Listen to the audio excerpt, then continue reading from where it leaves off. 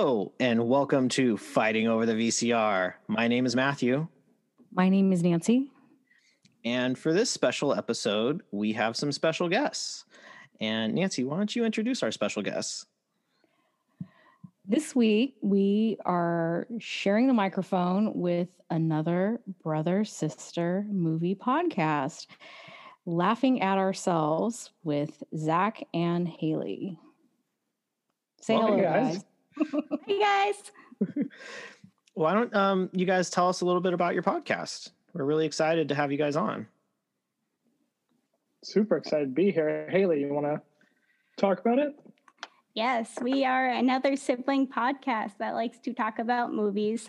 Each month we pick out a theme. It could be anything from coming of age movies to horror movies, and we each pick a movie each week and discuss or defend it. And it's been fun. I don't think we've had a battleground episode yet. I think we've usually... 500 Days of Summer was close. It was. That might be on our list at some point. But yeah, thanks so much for having us on. We're super excited to be here. Well, we're really excited to have you on. And I just think that getting to meet people online and getting to share our experiences and share this opportunity, you know, everything that we are learning about this whole podcasting experience is kind of fun. And, you know, Nancy and I, when we started this, we never thought that we were ever going to be original at doing this. And it's been great meeting you guys and, you know, getting to know that there are other siblings that like to talk to each other, which is nice. Most of the time. How long has your podcast been on the air? Middle of September. I think started middle of September. Oh, wow. Doing a bunch through October, doing horror movies, but I think we did like a big group in the middle of September, and just every week we record. That's awesome. That's awesome. So everyone, and how can people find you to listen to your podcast? We're on a bunch of different services. We upload through Anchor, and so they distribute out. I know we're on Spotify and Apple Podcasts. Haley, I know you upload to Anchor. Are there any other big ones? Oh, there's a lot. There is Google Podcasts. There's Podbean. There's, I don't know. I could go on. So anyone can go anywhere and just search for you guys. And then you are, if they want to get updates on when shows are going to be on, or any fun things that you guys are posting, can they find you online on like Instagram or Twitter or anything like that? Yes, please follow us at Us Laughing at Us. We post Monday mornings, and we're excited to be on. Do you have anything to add, Zach? No, Haley runs the Instagram. I just kind of follow along, and then I occasionally update the Twitter because I doom scroll Twitter a lot, and sometimes I'll switch over to the Laughing at Ourselves one and just post something about movies. But usually it's me on Twitter just hate scrolling. Yes. So okay, it's hilarious on Twitter. I promise not to do this to you guys, but I'm going to do it anyway because that's just how I roll. If you were to just like quickly, like someone asked you, what is your favorite movie? Like, what is the first thing that comes off the top of your head? Jaws. Awesome. Lars and the Real Girl. Lars and the Real Girl. I am very impressed. So I know Nancy's favorite movie. Is it still When Harry Met Sally? I think so. Yeah. I've probably seen it more than any other movie at this point. I have it scheduled to watch on a New Year's Eve. It's when I usually watch every year. So, yeah. What about you, Matt? I will always be a Star Wars geek, so it's just easy for me to just always default to the original Star Wars film. It was the first thing I remember seeing on VHS. It's will always be like the one, and that's why when we started this whole show, I had to talk about Star Wars. So, and then we talked about it again later because Nancy wanted to talk about the sequel trilogy, and I got very heated in talking about that. Where do you guys stand on the sequel trilogy? I stand very much different than a lot of other fans. I really like The Last Jedi because I thought it was different than everything else. And I really was disappointed with Rise of Skywalker in general. So okay, we can be friends. Oh, good. We could you and I can talk about that on a whole other episode some other time, Zach. Perfect. My biggest surprise rewatching the sequels back in December was that Kylo Ren ended up being my favorite character. I was not expecting that, but I decided, he was just the most interesting. I mean, with all of his whininess and everything, he was a lot of fun. Poe Dameron, though, that's a whole nother story. I can't stand him. I can go on and on about how much I hate Poe Dameron. But Matt's heard that plenty. And if you guys have listened to that episode, you probably heard it too. So check it out. Well, now that we've kind of established things, I want to talk about a movie that is really near and dear to my heart. I thought it was really appropriate for this because we met via social media. So why not watch a movie that has social media kind of as like the basis of the main point of it in some ways, or the one of the big themes. So I want to talk about The Social Network. The Social Network came out in 2010 and stars Jesse Eisenberg and Andrew Garfield and Justin Timberlake and Armie Hammer. And I want to give Armie Hammer a lot of credit because he had to do twice as much work.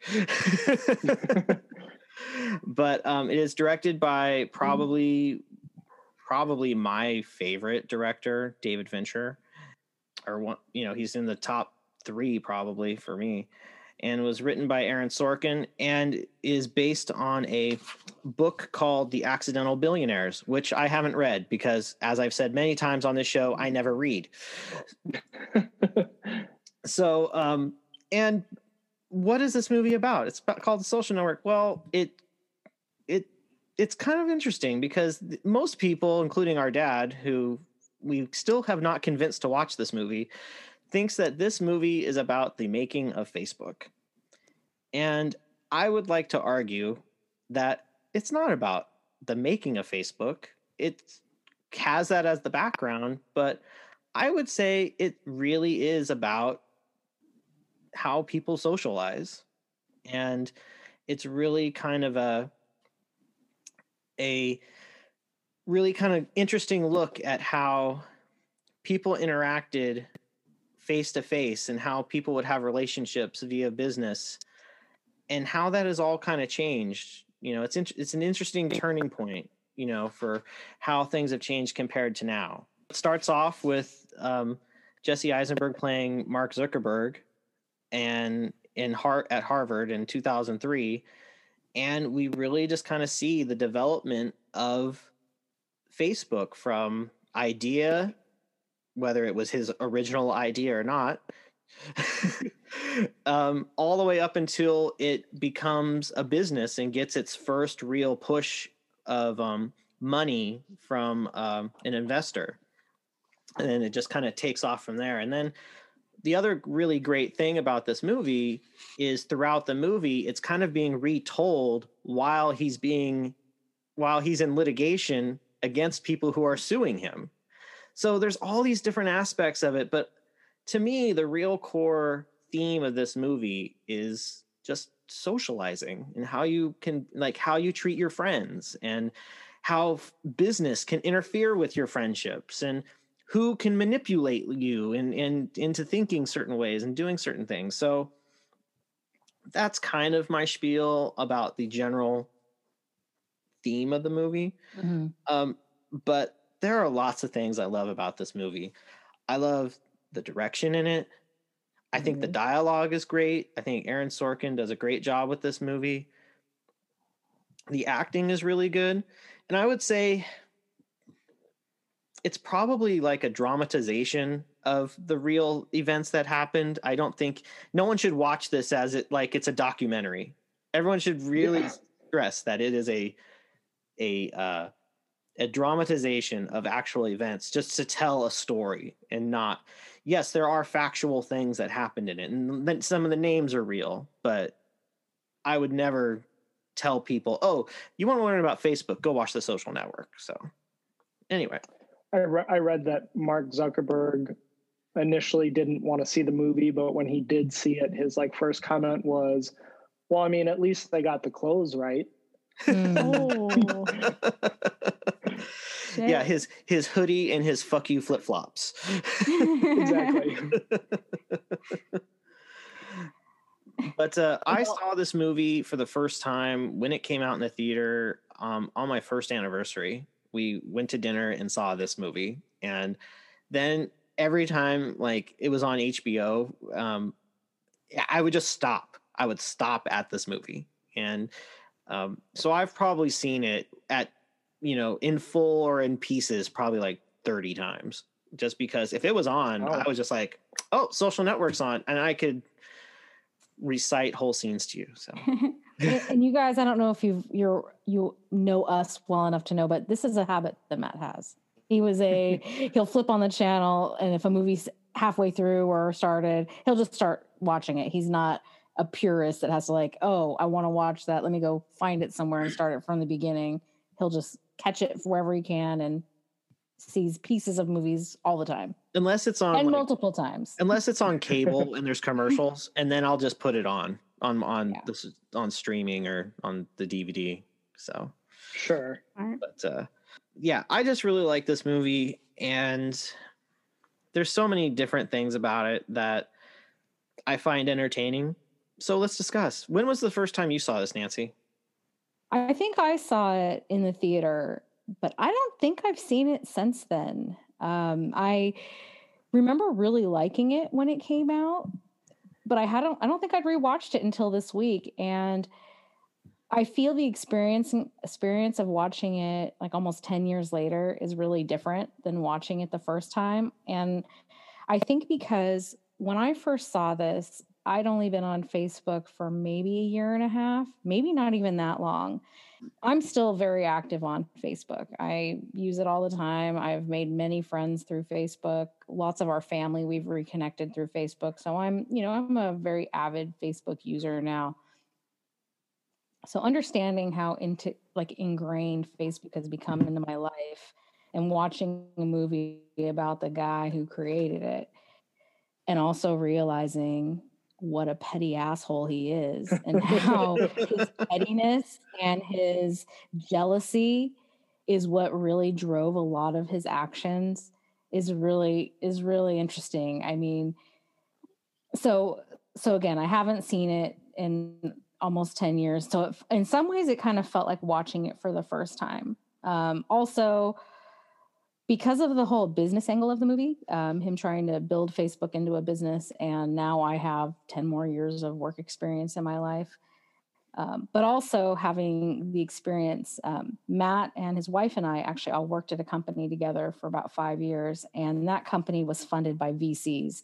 So kind of remembering what it was like to work at a company that never really made a profit, but was around for a long time. I worked there 8 years.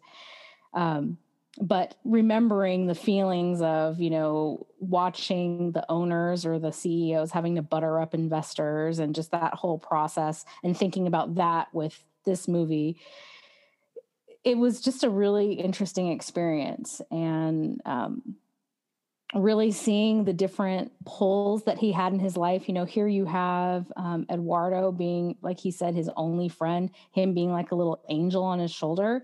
And then you have the evil devil, Sean Parker, on the other shoulder, trying to pull Mark Zuckerberg into probably where Mark Zuckerberg was going to ultimately land, but maybe gave him the Disney Fast Pass to get there a lot faster. Eduardo, I think, really tried to preserve as much of Mark's humanity as he could, but Mark really just wasn't interested. He wanted popularity. He wanted he wanted the Phoenix Club, god damn it. And he lost all sense of morality in this quest to become this internet badass. I don't know what else to call him, but I felt kind of gross watching this movie, actually, like watching how nasty Mark. Me too. Thank you. Like, it just, I mean, from the very beginning, like, he was so arrogant in thinking how much better he was than everyone around him. I mean, from the fact that he treats his soon to be very ex-girlfriend, who for a second I couldn't remember that was Rooney Mara. I was like, that's not Natalie Portman, right? Like, I couldn't get that straight. I had to look that up. But when he tries to say, you don't need to study, whatever, you just go to Boston University, and just so demeaning, so rude, and said, we only get into this bar because you were sleeping with the doorman. Like, what? He's just such an asshole. And like she said, you're going to think no one likes you because you're a big nerd, but it's because you're an asshole. That's why you have no friends. And it's like, they set this up in the first 10 minutes and continue to prove it through the whole rest of the movie. So anyways, but I really enjoyed watching it. Even though it made me feel kind of gross seeing how nasty he was. Like, again, like what Matt was saying about David Fincher just being amazing. I think the movie's really well done. I'm surprised Matt didn't even mention this, but the music is excellent. Trent Reznor with the score did an excellent job. Won an Oscar. Yeah. Oh, did. Won an Oscar. That's right. This movie was nominated for everything. I think that might have been the only Oscar it won. So it didn't win for script. I thought maybe won for screenplay. I could be wrong, but it was nominated for all sorts of stuff. But anyways, I really enjoyed rewatching it and having all these years since I last saw it, just so I could have such a different perspective. And Mark Zuckerberg's such an asshole. I think also as portrayed in this movie, but let's be real. Come on. Well, he's had his name in the news a lot more for like the last 5 or so years. And, especially, us being here in the Bay Area, you hear about it a lot more. And I mean, he donated a bunch of money and got a hospital named after him in San Francisco, which they then asked that they take his name off of it for a while, because of just because of things he had done that people in the city did not agree with. So it was like, can we take his name off the side of that hospital? And I'm sure that none of that changed, but yeah, it's pretty crazy. What about you, Haley? When was the first time you saw this? I think I saw this my freshman year of high school, and I think it was at the movie theater with our family. Cool. I remember not really liking it, and I was scared about watching it, but I'm glad I rewatched it because I like it. I think it's good. The ending, I know this is going to sound weird, but the ending of it redeems itself. Like, it gives him, like, it humanizes Zuckerberg in a way. And I really liked that part. Just like the ending is just, me and Zach always say chef's kiss. Yeah. Chef's kiss. I mean, the ending where he just keeps refreshing to see if his girlfriend that he completely humiliated finally accepted his friend request. Yes. well, and like that opening scene to me really sets up the entire movie. Like that opening bar scene, seeing how he is reacting to her, and he's basically laying out like, I want to be popular. I want to be in this club. I think that it'll help other people be popular with me. And I want to feel established because, hell, one person, a Roosevelt became the president because he was in the Porcellian. He goes on and on and on. And that 10-minute scene really kind of sets up like, okay, everything that happens after this is all because of that 10-minute scene. We are basically going to tell you in this 10 minutes what you're about to watch. Now watch it happen.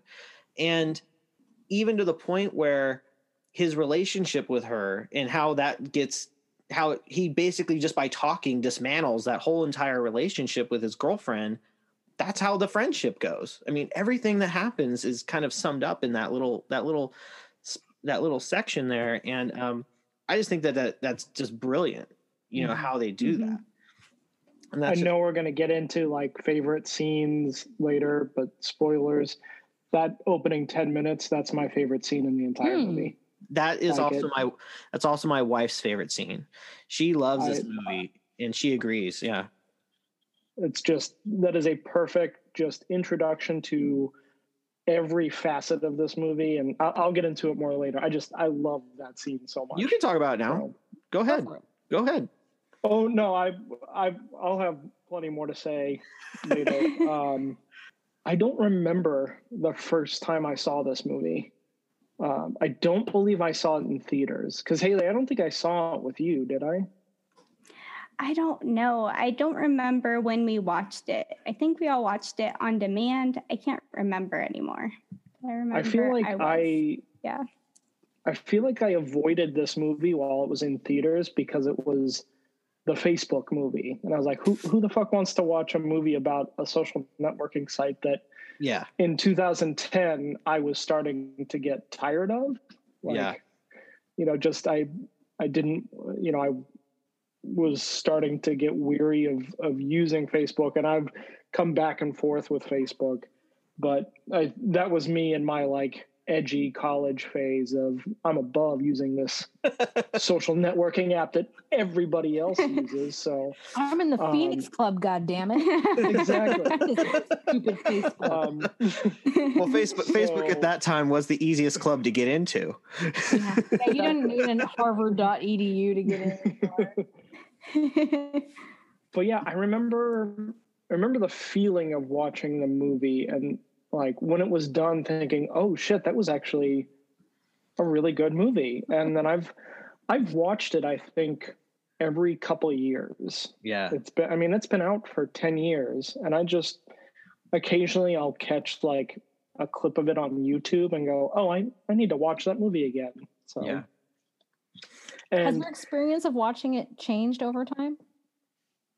I think so. I think, especially within the last 4 years, you know, with after 2016, with how Facebook has kind of changed, just like not only social dynamics, but society at large, you know, with Russian bots.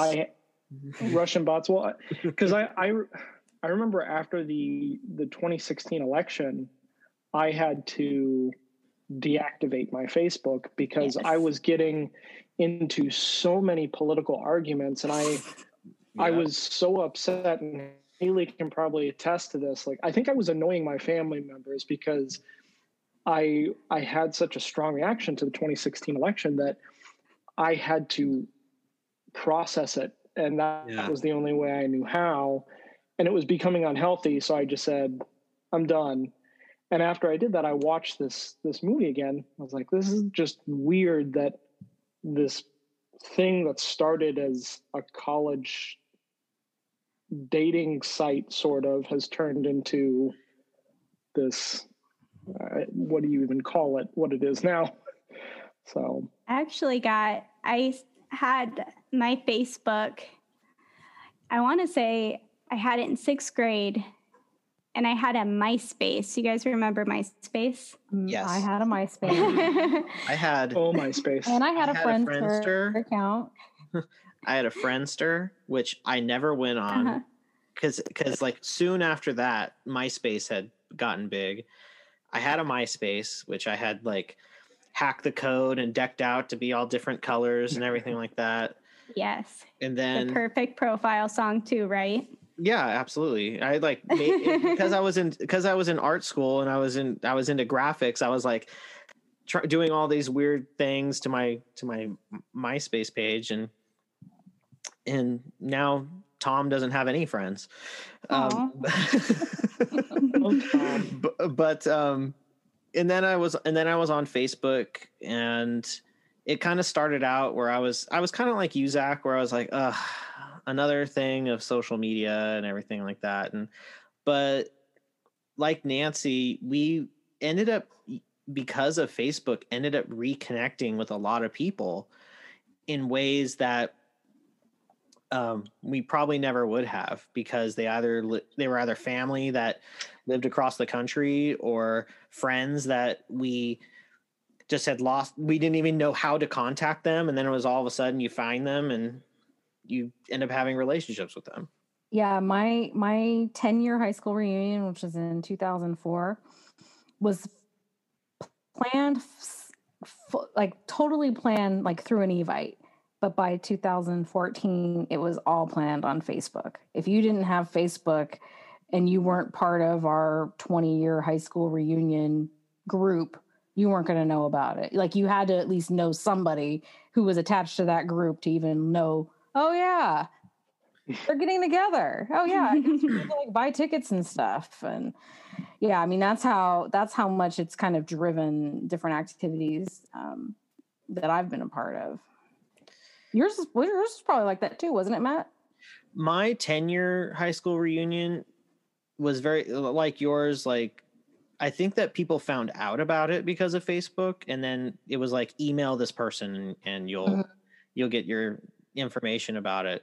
When my 20-year came around, almost no one went to it. And then I was asking a coworker who was like 4 or 5 years younger than me about his 10-year reunion. They're like, oh, we didn't even have one because everyone knows everybody's on Facebook, so everyone knows what's happening with everybody. There was no need to even have one. So makes sense. I actually got grounded from Facebook. Yeah, so I had a MySpace, and for some reason, my parents found out I had a Facebook, and that was just not okay. Facebook. I got grounded. And 2 years later, they got on, and they have never gotten off online. Am I right, Zach? Yep. Yeah. I think it's funny is they talk about that a lot in the movie. Like when we first meet Sean Parker and he's with Dakota Johnson at Stanford.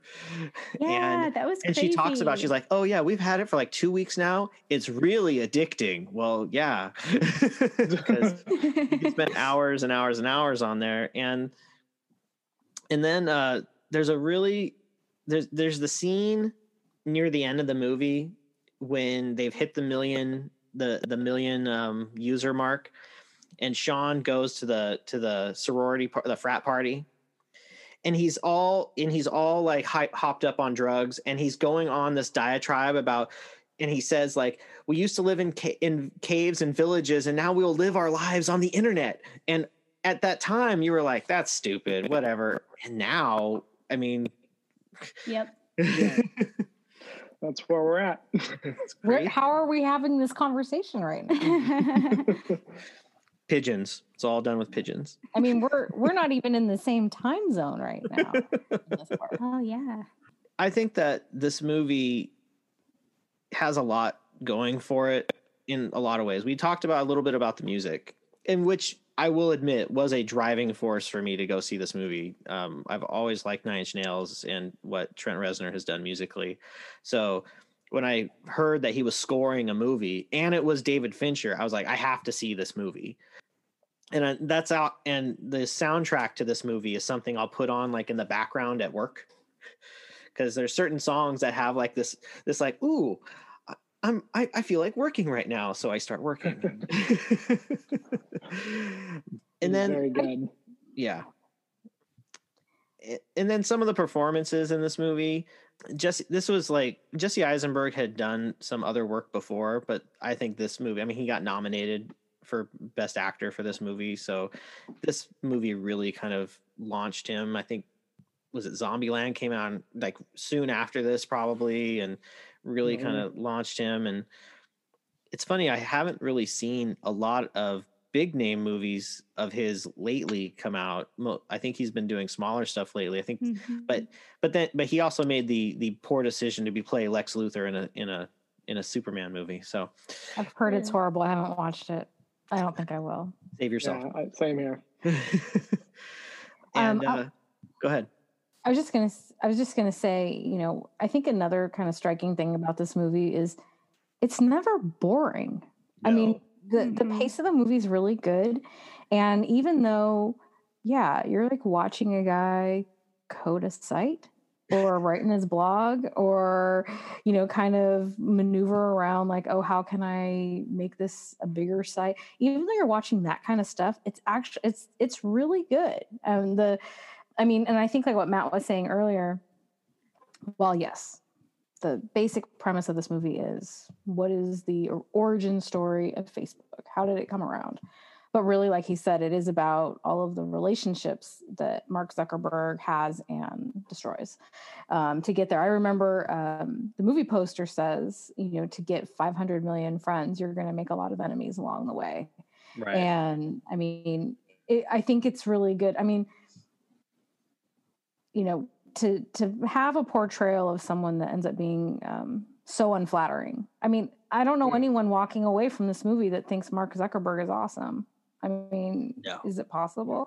Fair. I don't think so. But no, I mean, people that were like him might think he's awesome. Like she even Erica, talks about like it's easy to hide behind your keyboard, and like she's basically talking about like an early form of internet trolls. There's probably people out there that might think he's great. Doesn't Johnny Lawrence make that comment in Cobra Kai recently about how easy it is to hide behind your keyboard? Yeah. In my day, when I wanted to bully somebody, I did it to their face. I just watched that whole show in like 2 days recently. I've heard that's very good. If you liked Karate Kid at all, you have to watch Cobra Kai. It's amazing. It's such a perfect continuation of the story. Nice. But you guys were touching on the opening scene being one of the best scenes. I have like 3 other very distinct scenes. 4 that I think are just amazing. Like the whole scene of him building the site, like the face mash site, that whole 10-minute sequence is awesome. The 2 scenes with Sean Parker, like the introduction at the restaurant where Eduardo is just like, who the fuck is this guy? Like, why is he here? The Sean-a-thon. And then later when it was just Sean and Mark at the club in San Francisco, like those 2 scenes I kind of feel are really similar. But then the montage towards the end where Eduardo is explaining how they totally fucked him over and diluted all his stock. Like that whole, like the momentum of it just building and building. I'm like, oh my God, like I know where this is going. He's going to get like $85 out of this. Like he put in all this money, was supposed to be a 30% owner, and they diluted his shit down to like nothing. Like that whole sequence, I was like, oh, because I don't know how I'm just gonna spoil this right now. I don't know how anybody walks away from this movie and doesn't love Eduardo the most. Like, he's the best character. Mm-hmm. Yeah.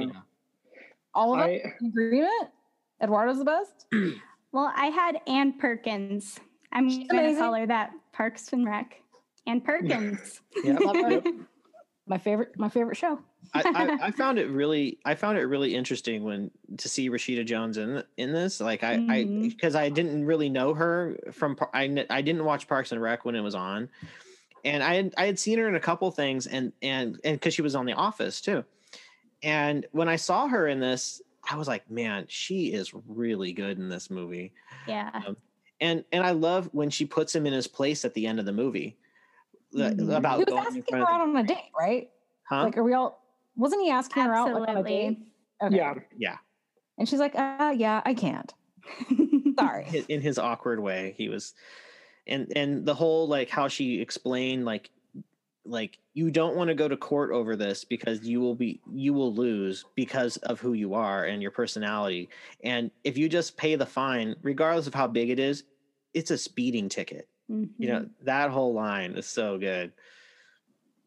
Well, it's so cool how calculating she is.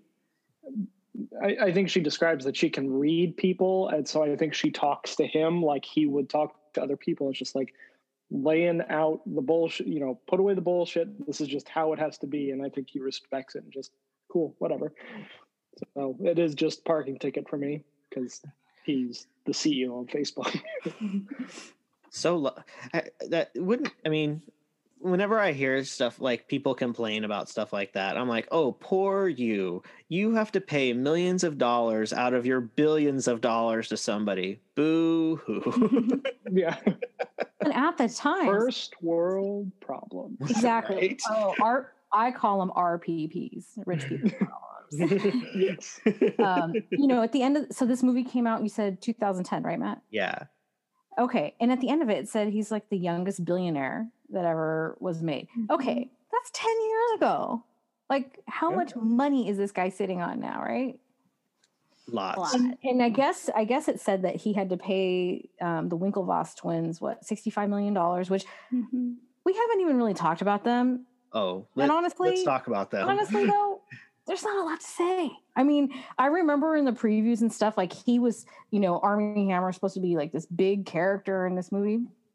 To me, kind of just a blip. Kind of just like, I wouldn't say a footnote, but almost just like a point on the timeline of how Facebook got made. It was like, oh, and the kernel of the idea ended up being here, and it was these guys, and he's just going to he's going to steal that idea and not return any phone calls or reply to emails for a while. And yeah, I mean, I remember it seeming like they were such a bigger part of the story, but yeah, really. Before we started recording today, I was just looking around on YouTube for interviews about the Social Network or whatever, and I ended up finding this 1.5 hour long documentary. I watched it last night. Oh, did you? I watched it last night. So yeah, extra credit. I watched this documentary, and I wasn't able to watch all of it, but I think that you're right, Nancy, in that they are just like plot points, they're blips, because there's something that Andrew Garfield said that kind of opened up something much bigger for this movie for me, in that he said that Mark and Eduardo are brothers. And so I started thinking about this movie as like a movie about sibling betrayal, which made it even more interesting that we were going to talk about it on this podcast. And it becomes just like, thinking back on the movie, it becomes even richer that this is really a movie about two brothers who one of them fucks over the other, and the fallout from that. And that's engaging, I think, to anyone, especially probably the four of us with siblings, but doing it on a scale of the betrayal is Facebook. Yeah. Well, it never says what his payout is. But I looked it up. Yes. Oh, did you find it? I couldn't find the exact amount, but he has 5%.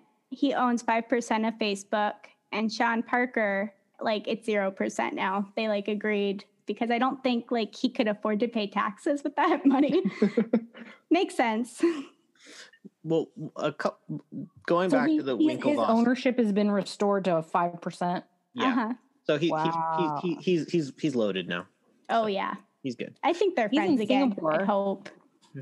Oh, he's in Singapore? He apparently moved. So this is kind of a dirty story. Like, he apparently moved to avoid paying taxes. Like, he became like an expatriate. I don't know if he moved to Brazil first, but he ended up in Singapore. So he's not entirely a great character either in the long run. But Can I just go on a short little side tangent rant about Sean Parker? Yes. Oh, let's talk about Sean Parker. I really hate his character in this movie, and you're supposed to, right? But a big part of it is I am not a fan of Justin Timberlake in the least bit, and so it's really weird because I like Timberlake's performance in this movie because he makes Parker such a skis ball, but yeah, not a fan of Timberlake because I feel like the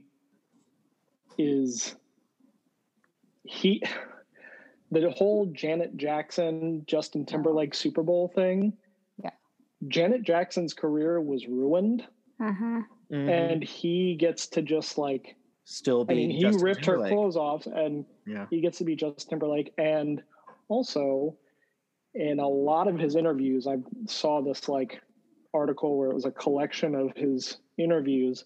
He constantly has to talk about Britney Spears and how he beat out Britney Spears because she cheated on him. Oh, geez. And won that narrative of like he was just the poor soul who got screwed over. So there's these two women who have been like, their careers have kind of been fucked over by Justin Timberlake, and he still gets to do his thing. So I find him a little skeevy, and so it works that he's Sean Parker. But yeah, I'm just not the biggest Timberlake film, so rant over. Justin Timberlake, I think he got he started to act kind of like Sean Parker. He bought MySpace for, I think, $34 million in 2010. So right around when The Social Network came out, and it just bombed. It was like right around the time where MySpace was dying. Mm-hmm. Like you can't resuscitate that. Like Facebook is number one. So yeah, they tried to make it like a music site.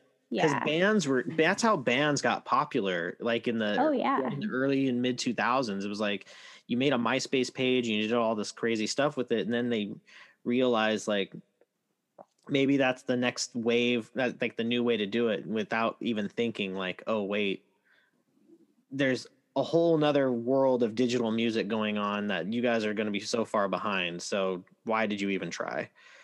But I find that really interesting, Zach, how you felt about Justin Timberlake, because I don't really read all that other stuff, but as an entertainer and an actor, I actually liked Justin Timberlake more after watching this movie, because I hated NSYNC and how NSYNC in their popularity no destroyed MTV and all of that kind of stuff. All of that was just terrible. And then we better watch out. She's gonna say bye to our episode right now. It's gonna be May. Sorry. But no, I agree with you about the sleaziness. And actually my note that I have about Sean Parker, and then I got it debunked by watching that documentary last night that you watched, was I felt like there's no way in hell Sean Parker, as portrayed by Justin Timberlake, could be this cool, be like this kind of suave in real life. I don't picture him at all like that in real life. And then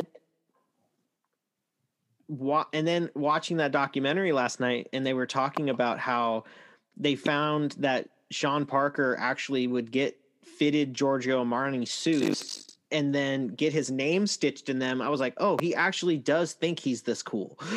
Like, what the hell? Ew. But I thought, his character was like a really good conniving villain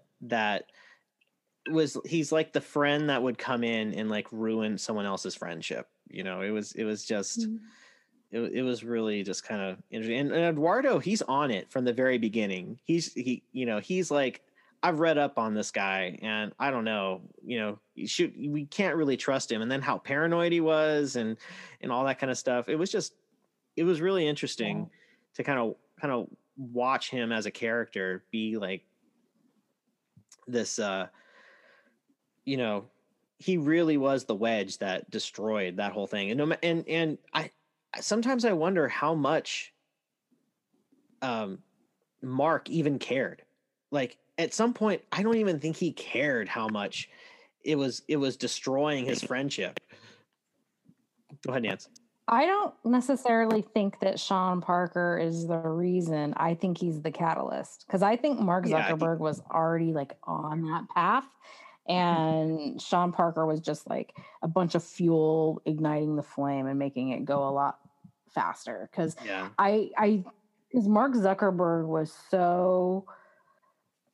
he was just so dazzled by the dollar signs that Sean Parker was offering him. He's like, $1 billion is really cool. I mean, who hears that I can't even remember how old Mark Zuckerberg supposedly was at that point. Couldn't have been more than like 21, 22, right? Yeah, Right. something around that. Yeah, I mean, and to hear this guy who, Mr. Napster, I mean, and, granted, Sean Parker did help revolutionize how we all consume music. I'm not going to diss him on that. I think we all, at one point, had some Napster downloads. But, yeah. Not me. FBI agent watching my iPad. I don't know how to use the Napster or the Lemon Wire. That's what it was called, right? LimeWire. LimeWire. Guys, I know it was LimeWire. I'm just trying to throw the FBI agent. Oh, come on. I have a buddy that works for the Department of Defense. He's listening to this all the time, so it doesn't matter.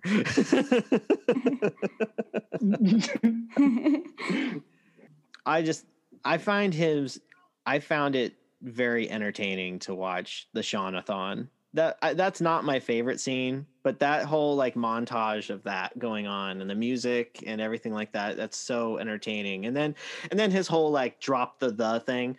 Again, did not read the book, did not research this, but if he is actually the person who told him to do that and then he just did it, it just got kind of like you said, Nancy, maybe he wasn't the wedge, but he was the one like feeding the, like, come on, man, you want to move to California. Everything's happening in California.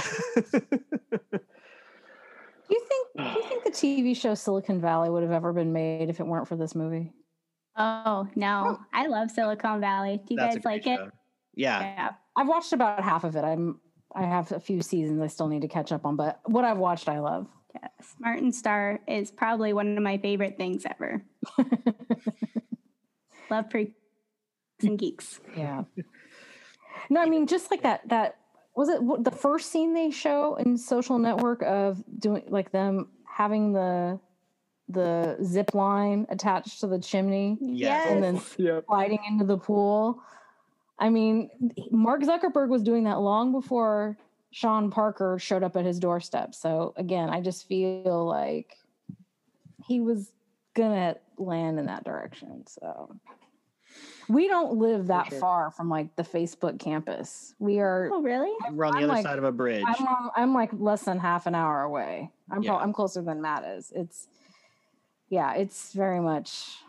So what is that like for you guys? Because you live like by Silicon Valley, by like all of these creators. What is like everyday life for you or watching these businesses grow? It's funny, and that's a really great question. It's kind of been happening for so long that it's just kind of part of how everything is. I mean, Silicon Valley and how that blows up affects everything. It affects from the traffic down to how the economy is. And this is something that came up like rent. When the pandemic. Yeah, rent. Oh God! Like when the pandemic started, I was still going to work, and I remember like how good the traffic was getting to work. And then like the first weekend, I went on a hike, and I was on like a hill that kind of looks over the whole Bay Area. And I remember seeing how clear the sky was and how good and like how there was no smog because no one was driving. Mm-hmm. And I started thinking about like, wow, wouldn't it be great if people just worked from home more? Because we can, we obviously are doing it now. Wouldn't it be great if like more people worked from home and all these companies that had all these huge campuses didn't need to have a huge campus? And I thought about it and I was like, that seems really great. But then I started seeing the repercussions of that. And like San Francisco, for example, they did a ballot measure years ago to try and encourage all these tech companies to leave the San Jose, Silicon Valley area and come to San Francisco, which totally changed San Francisco to where people couldn't afford to live there anymore. And the culture of San Francisco changed.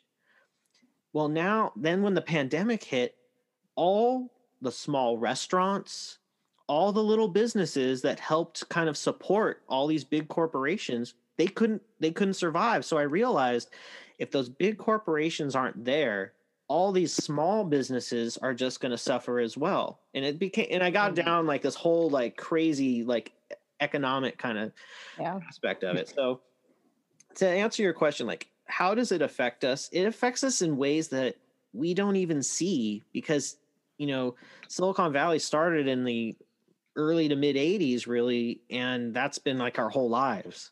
Mm-hmm. We don't remember a time before that. And Mm-hmm. and then as far as like knowing, like, I know people that work at some of these big companies, and you know, they live their life as their job, you know, a lot of times, you know, and you know, I'm sure you guys know people like that as well, where, you know, some of these big companies, they feel like they own you 24/7, and you get paid pretty well to do that, but at what cost? So, well, I mean, and if you're someone like I had 1 year, like exactly 1 year of working at a startup that had like no money, and it was kind of like right next door to Silicon Valley. Like it was on the way. It was like the furthest south I've ever worked. And they definitely had the mentality of, we'll feed you every day. At one point we even had a ping pong table. I feel like they wanted to get an air hockey table, like just these goofy things. And I'm like, you guys don't make money. You have no customers. What are you guys doing? and I, you know, I was like an office admin or something like it was a horrible job. It was like the worst job I've ever had. I was basically babysitting grownups, and I was so happy to leave.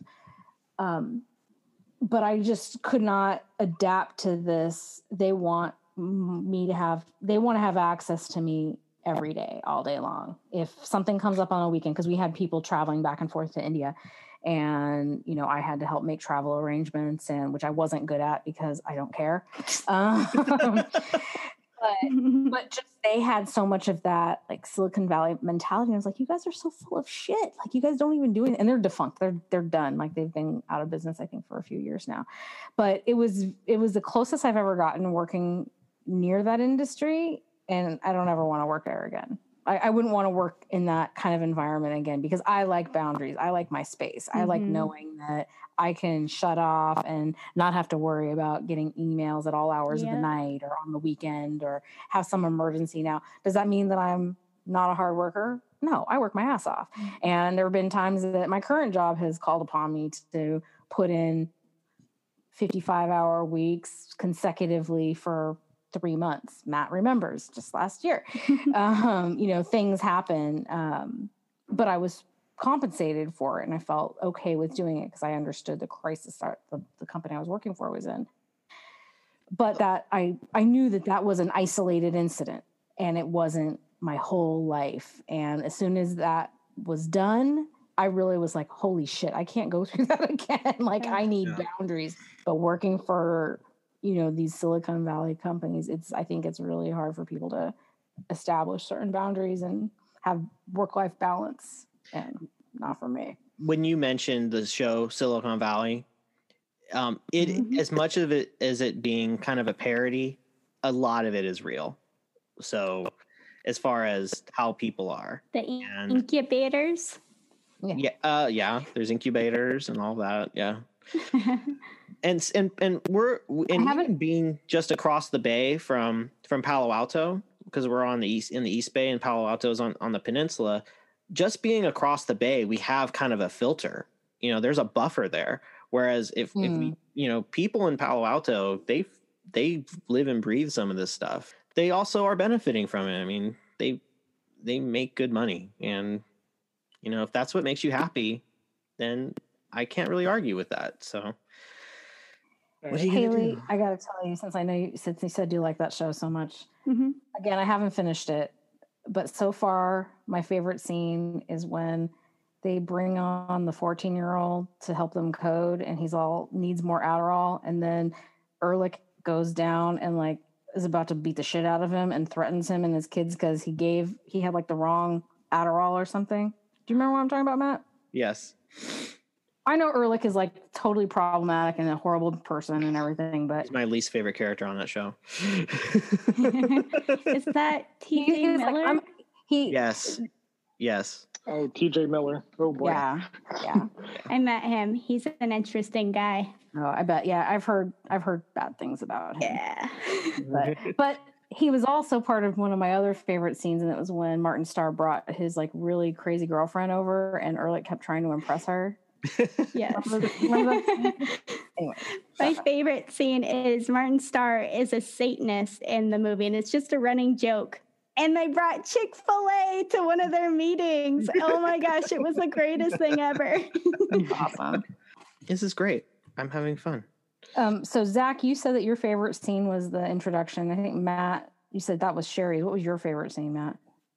It's kind of a toss-up between that opening scene. I mean, it's funny. I could just start breaking this movie down and be like, well, my favorite scene is the opening scene. It's when they're doing the face mash. I love the scene. I love the Shawnathon scene. I love the scene when they're at the regatta and they play the Hall of the Mountain King, the song when they're supposed to be in London, but it was all filmed in like Beverly Hills. That whole scene is great.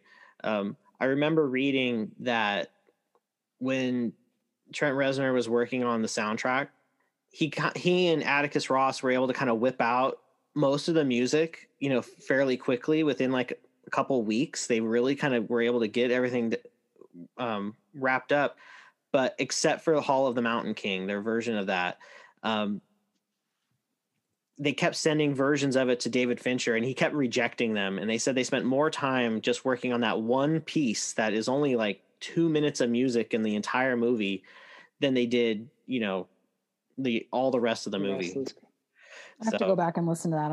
I can't picture it. It's one of the most, like, when you hear it, it's one of those songs, like when you hear it, you're like, oh yeah, that song. So I really like Sounds that like David Fincher.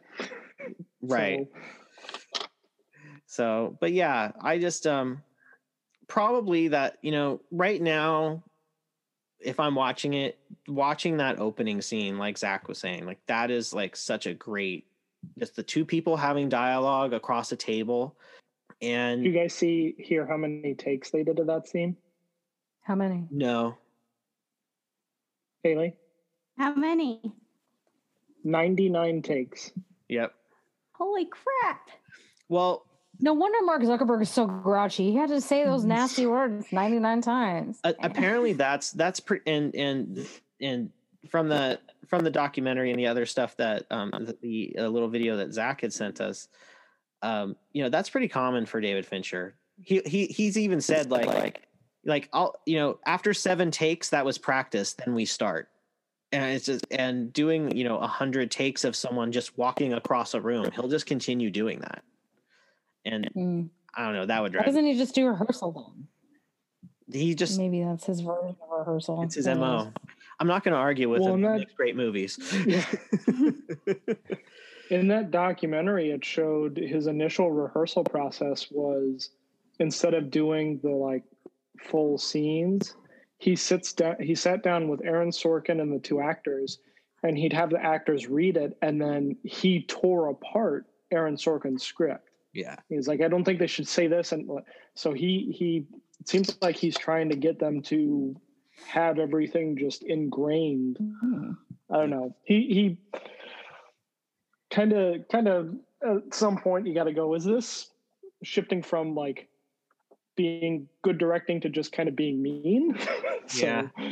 Well, we were talking earlier about the Winklevoss twins and Armie Hammer, and Josh Pence, who actually plays the other Winklevoss twin when Armie Hammer's not playing him. And I had read years ago that if someone had asked David Fincher, if you would ever do anything differently in movies moving forward, what would you do? And he said, I will never film twins again. Because especially I will never film identical twins again, because he has to do everything twice. So think about it. He does 100 takes on something and then has to do it twice because he has to use the same actor twice. Well, he'll film twins if they're 2 different people.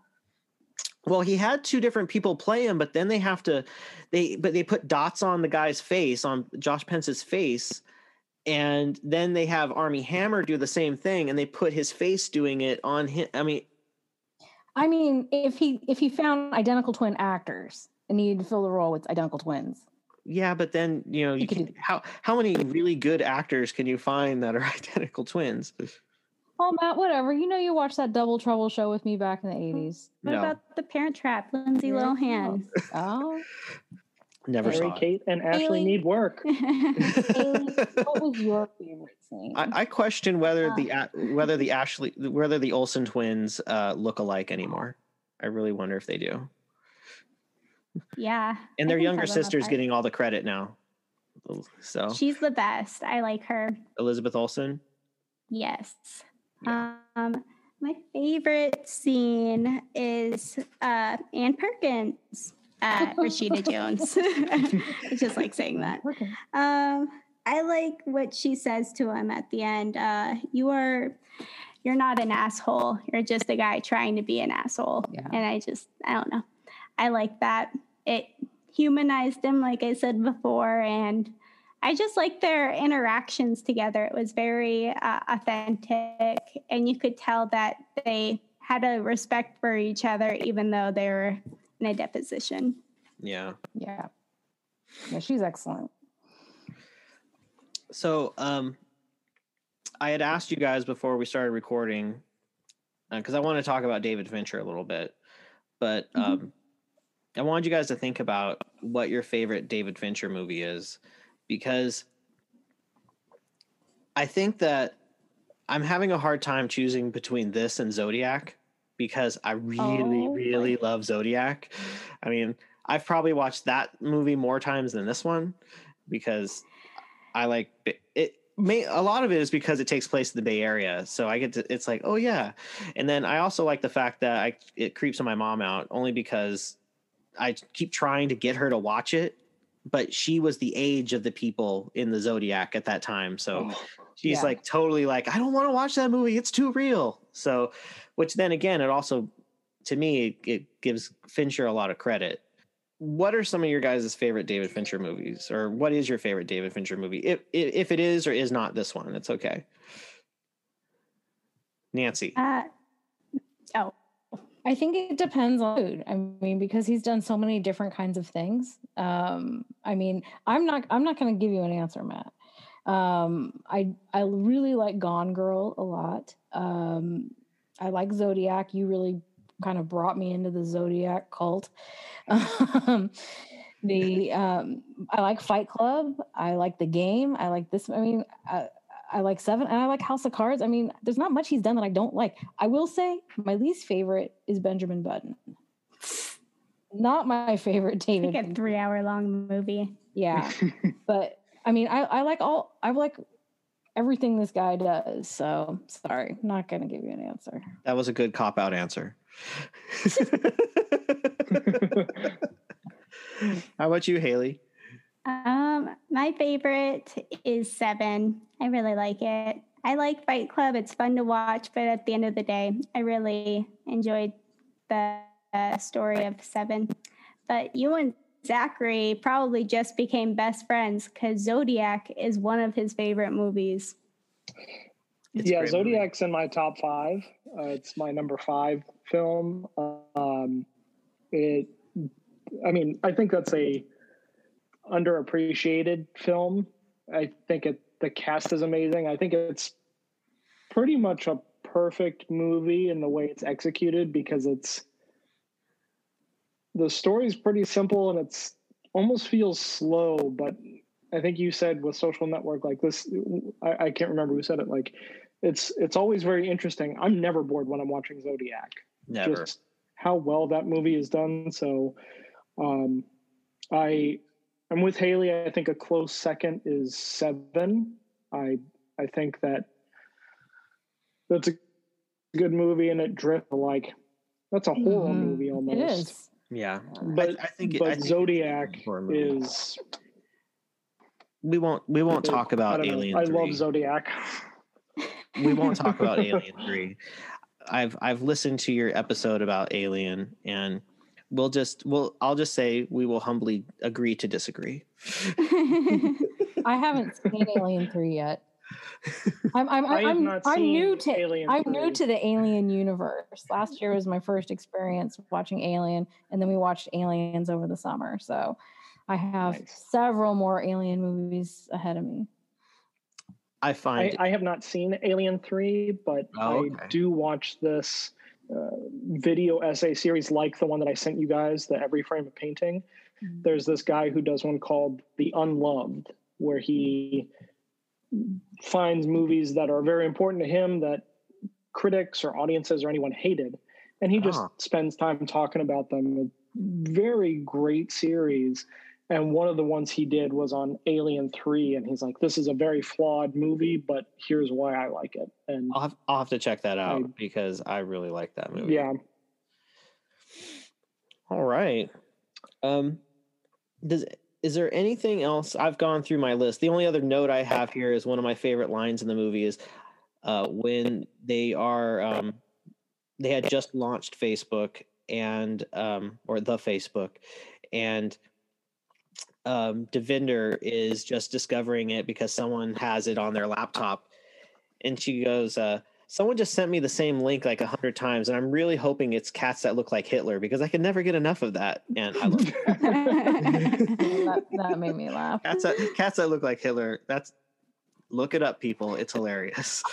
I will say, I think Devinder was a great character too. He had very small role, but I feel like he reacted the way that the audience would react.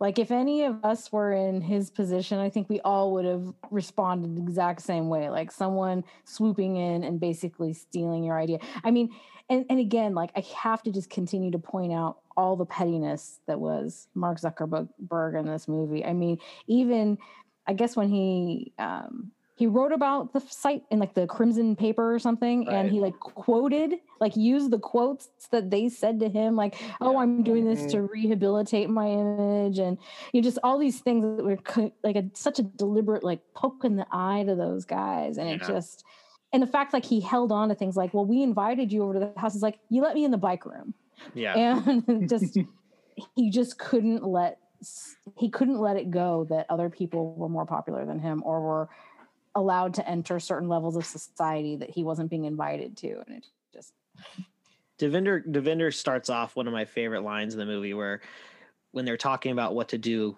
to Mark, and he goes, "I want to hire the Sopranos to beat the shit out of him." And then Armie Hammer goes, "We don't need to. I'm 6'5", 220, and there's two of me." You know, as soon as he said he was 6'5", I went on IMDb to verify. I'm like, oh, yep, that's what they say. So that's why Armie Hammer was brought on. Go ahead. I did love there's two little, I guess, I don't know if you call them cameos, but just interesting, like casting things, one in front of and then one behind the camera. So one of Mark's friends, I don't remember his name, but it's one of the guys who goes with him to California. Oh yeah. It's the kid from Jurassic Park. Yeah.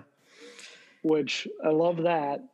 And then that same sorry to interrupt, but that same kid ended up playing the bass player in Bohemian Rhapsody. Oh really? Yeah. Mm-hmm. Oh, nice. Yeah, I didn't know that he was still doing movies.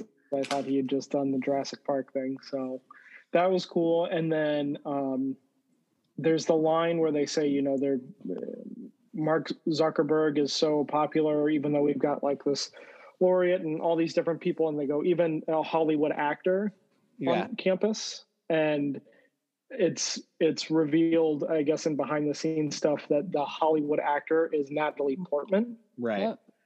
And because she, while they were doing filming for the movie, she set up a dinner for like David Fincher or Aaron Sorkin, one of the two, so that they could hear what life on Harvard was like from actual Harvard students. Nice. So Natalie Portman had like a slight, some assistance in the making of this. Nice. Just slight.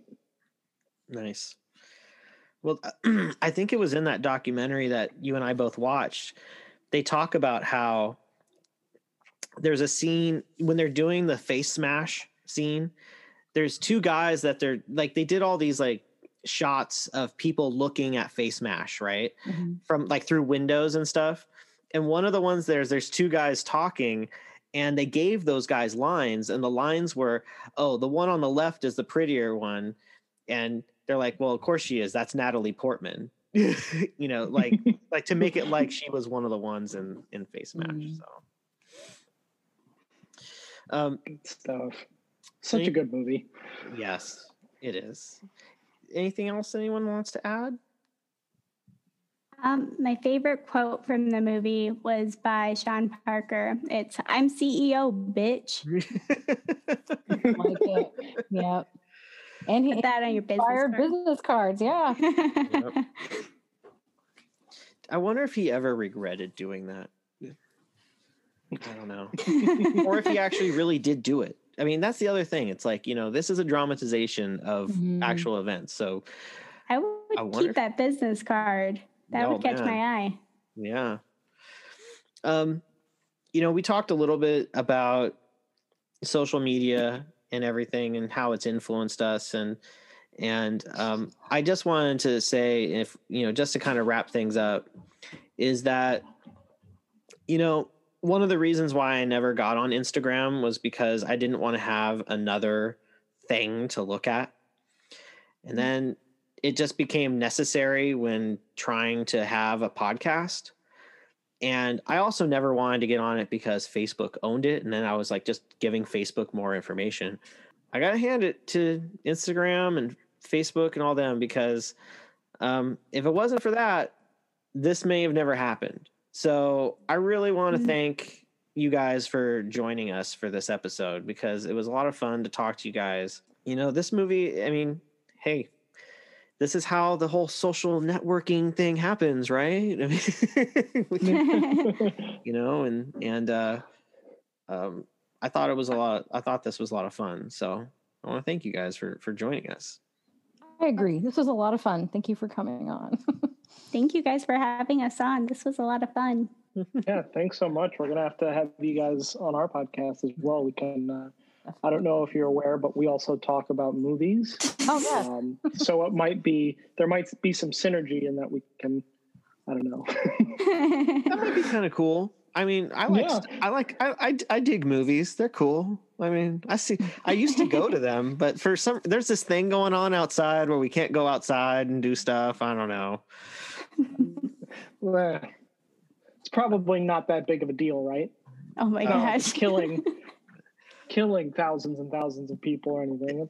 It's over 10 million now in the United States. Oh my gosh. Not dead. Not infected. Dead. Infected. Oh, infected. So It's only getting worse here. Well, you know, we should just start letting people go outside and do stuff, because, you know, that won't make the numbers go up or anything. Oh, wait, they did. So, you know, you know, I just want to, you know, I hope everyone is being safe. That's all we ask, is try and be safe. watch a lot of movies. That will keep you entertained while you're isolating. Hell yes. And then listen to 2 really good podcasts about movies after you watch the movie, because we do spoil them. Sorry, internet. But sometimes just having a nice kind of talk with your sibling about movies, you know, helps pass that time and helps you forget about, you know, crazy elections or terrible viruses or hatred around the world. Unless you're watching a movie about hatred around the world, then you might think about it. So anyway. Well, thank you guys so much for having us on. This was a lot of fun. You're welcome. Always game to talk movies. So I have a feeling this won't be the last time. So. Agreed. No. Agreed. So once again, thank you, Zach and Haley. Their podcast is Laughing at Ourselves, and you can find it just by searching for that on Apple Podcasts or Google Play or Spotify or wherever the hell you listen to podcasts. So give them a try.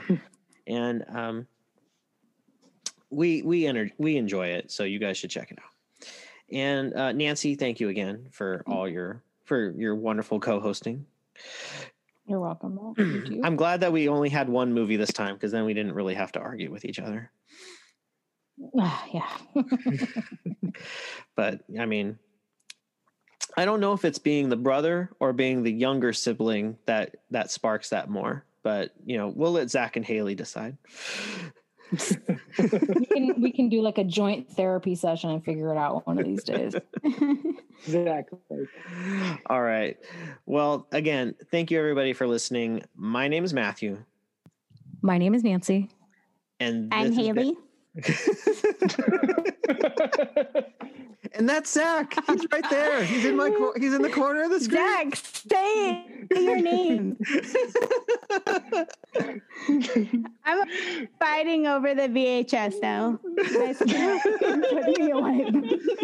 Wait. I wanted to ask you guys. Okay, to our listeners, if you haven't figured this out yet, and you can when you listen to their podcast, Zach and Haley are a little bit younger than us. So I wanted to ask you guys, did you own a VCR? Yes, I did. Okay. But did you really watch it much, or were you more like watching DVDs or like laser discs or something? I don't think no one watched laser discs. I watched Jim Carrey's The Mask so many times that they had to get me a new VHS tape. All right. There you go. All right. It was like large Disney, the huge plastic cases of the VHS. We had a bunch of those. We didn't get a DVD player for a while, so very familiar with the VHS. All right. You guys are making us feel good. Thanks. Again, this has been Fighting Over the VCR. Thank you very much, everybody. Thank you.